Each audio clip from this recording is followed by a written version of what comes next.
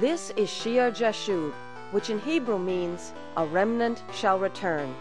Hello, and welcome to our Bible study program, brought to you by the Church Fellowship of Shir Jashub Christian Tabernacle in Madison, Connecticut. My name is Patty Scalzo, and for the next quarter of an hour, my husband, Pastor Greg Scalzo, will be continuing the series on heavenly authority. He has been tying in the background study on the priests and Levites in the Old Testament with its relevance to us today in New Testament times. Last time we left off in the sermon with Pastor Greg reading from the book of Hebrews. So let's get our Bibles and join Pastor Greg as he continues his Sunday message.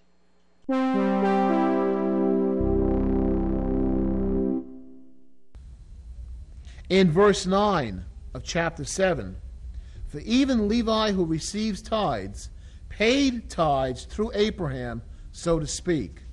For he was still in the loins of his father when Melchizedek met him. Therefore, this is very important, and it's important to understand the place of the Old Testament and the New Testament. Therefore, if perfection were through the Levitical priesthood, for under it the people received the law, what further need was there that another priesthood should arise according to the order of Melchizedek?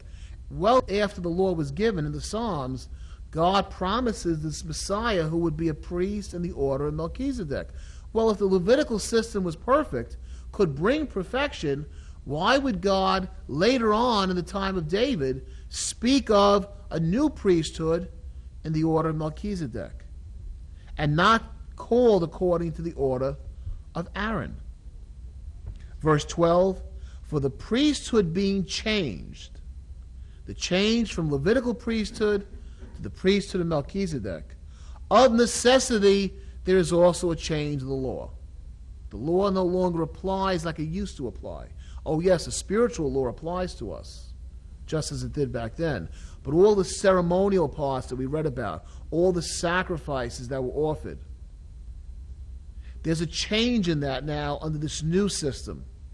For he of whom these things are spoken belongs to another tribe, from which no man has officiated at the altar. What is he speaking about? For it is evident, verse 14, that our Lord arose from Judah. He comes from the tribe of Judah, not the tribe of Levi, of which tribe Moses spoke nothing concerning the priesthood. In the law, there's nothing about the priesthood from Judah. And it is yet far more evident if in the likeness of Melchizedek there arises another priest who has come not according to the law of a fleshly commandment, and hopefully next time we'll speak about the law of a fleshly commandment, but according to the power of an endless life. For he testifies, you are a priest forever according to the order of Melchizedek. For on the one hand, there is an annulling of the former commandment because of its weakness and unprofitableness. Now remember, Jesus did not come to destroy the law.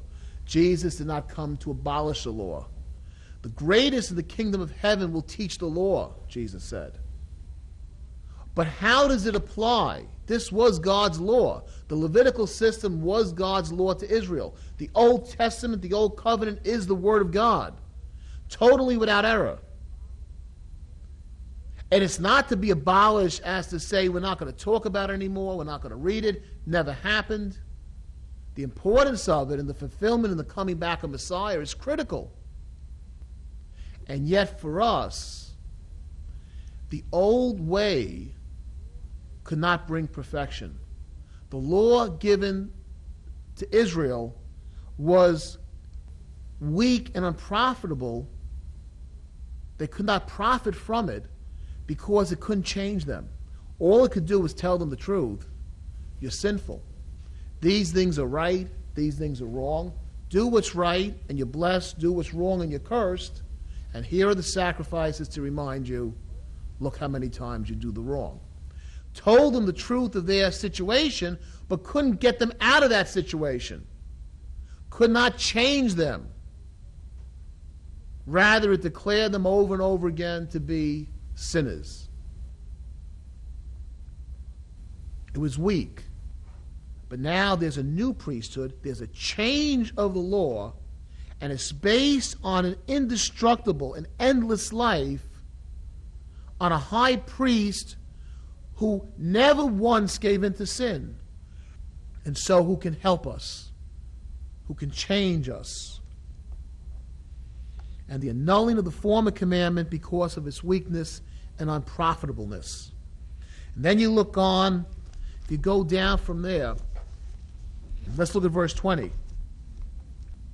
Verse 20, and inasmuch as he was not made priest without an oath, for they have become priests without an oath. There was no oath given by God every time a descendant of Aaron became a priest. But in the Psalms, but he with an oath by him who said to him, the Lord has sworn, Yahweh swears, and will not relent. You are a priest forever, an eternal priesthood according to the order of Melchizedek. So this new high priest receives his priesthood with an oath from God himself.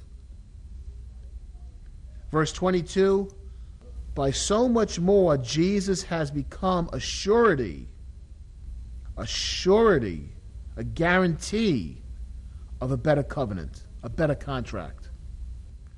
Also, there were many priests because they were prevented by death from continuing. The high priest constantly changed, right? He would die. That's the earthly priesthood. But he, because he continues forever, he's resurrected and he's eternally alive, right? Has an unchangeable priesthood. He will never die again. So there's no need to appoint a new high priest.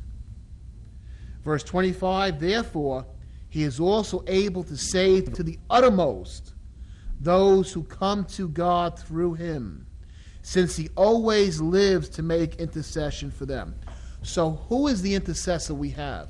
The intercessor they had in the Levitical system was Aaron, the sinful man whom God almost struck dead because of his sins as he pounded out the golden calf.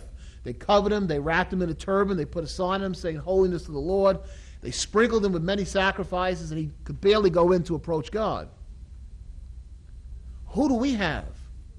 We have one who never once sinned. He goes into the heavens for us, and he, and only he, can make intercession for us. No other human can make the true intercession for us, can be the mediator, the one who stands between God and us.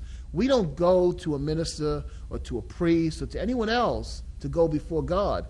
The only one we go to is the high priest, and his name in the Greek is Jesus Christos, in the Hebrew is Yeshua HaMashiach, and in English is Jesus Christ. He's the only one we can go to. He's the only intercessor. He always lives. He's doing it right now for us to make intercession for them. For such a high priest was fitting for us, who is, and notice the contrast to Aaron, he's holy. He's harmless. That word means innocent. He's undefiled. He's separate from sinners. And he has become higher than the heavens. Now, we talked about him standing for us, sharing in what we go through as Son of Man. What is the writer of Hebrews telling us now? He also stands before us as the perfect representative of God. He represents us to God, Son of Man, and he represents God to us, Son of God, because he's holy, he's innocent, he's harmless, he's undefiled, he's separate from sinners, he never once sinned. He is a perfect representative of God to man. If you say, what would the Father be like if we could see him in human form? Lord, show us the Father. And Jesus says, when you see me, you see the Father. There is no other image of God we can have except Jesus Christ. Everything else is idolatry. There was only one temple. Any other temple was idolatrous. There is only one image of God we can have, and that's Jesus Christ. Everything else is idolatry because it's making a false image of God. Verse 27, who does not need daily, as those high priests, to offer up sacrifices first for his own sins and then for the people's. For this he did once for all when he offered up himself. He did it once for all. Does not have to have the repetitive sacrifices that were there, the numerous sacrifices in the temple. That's all gone. God gave it to them, but it no longer applies. He did it once. He offered himself once.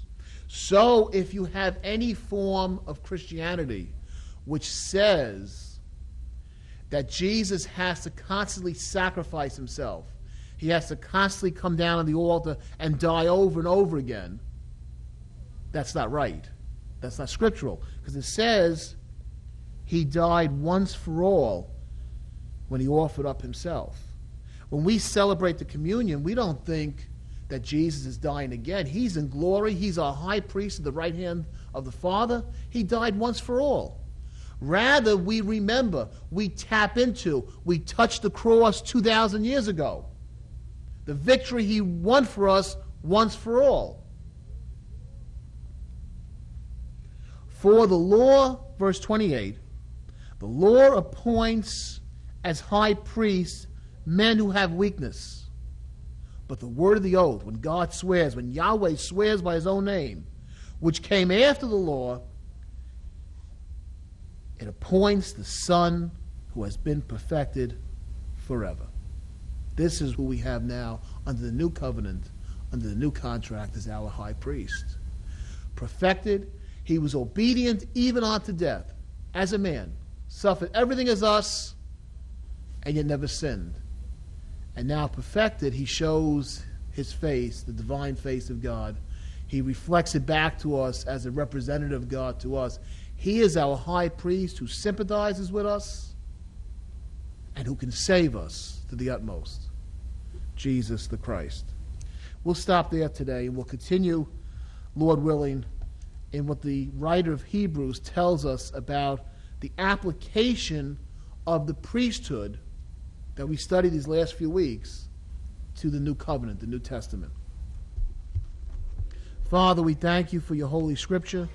We ask you, Lord, to please take the foolishness and the stumbling of preaching and bless it and use it, Lord, that we would have a clear image of the God we serve. In Christ Jesus' name, amen. We pray that the program was a blessing to you today. God's Word is so rich and full of wisdom, and we hope these studies have increased your knowledge of the author and perfecter of our faith.